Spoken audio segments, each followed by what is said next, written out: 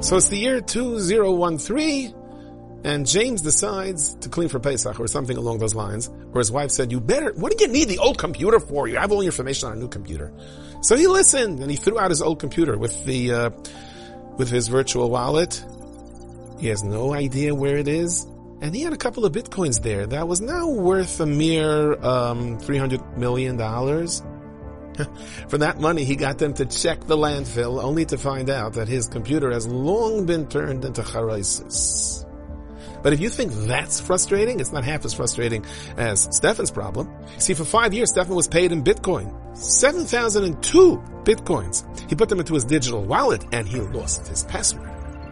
But always someone to be extra careful. He bought this iron key for like $120. 10 attempts you have to try to find your password. If at strike 10, it erases everything. He's 0 for 8. He's scared.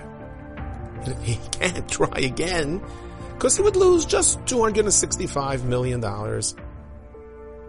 It says, Tinik Noilet v'kikar biyadai. A baby is born, and all that we need for our lives is within us. Internally is within us. Our future is within us. Our olam haba is within us. But that doesn't mean we can access it. How do we access it? Through our nisyonis, through our tests. By closing your eyes and not looking. By saying, Rabbi Shalom, I'm trying. The Rabbi Shalom says, that's your password. But fear not if you feel it's locked.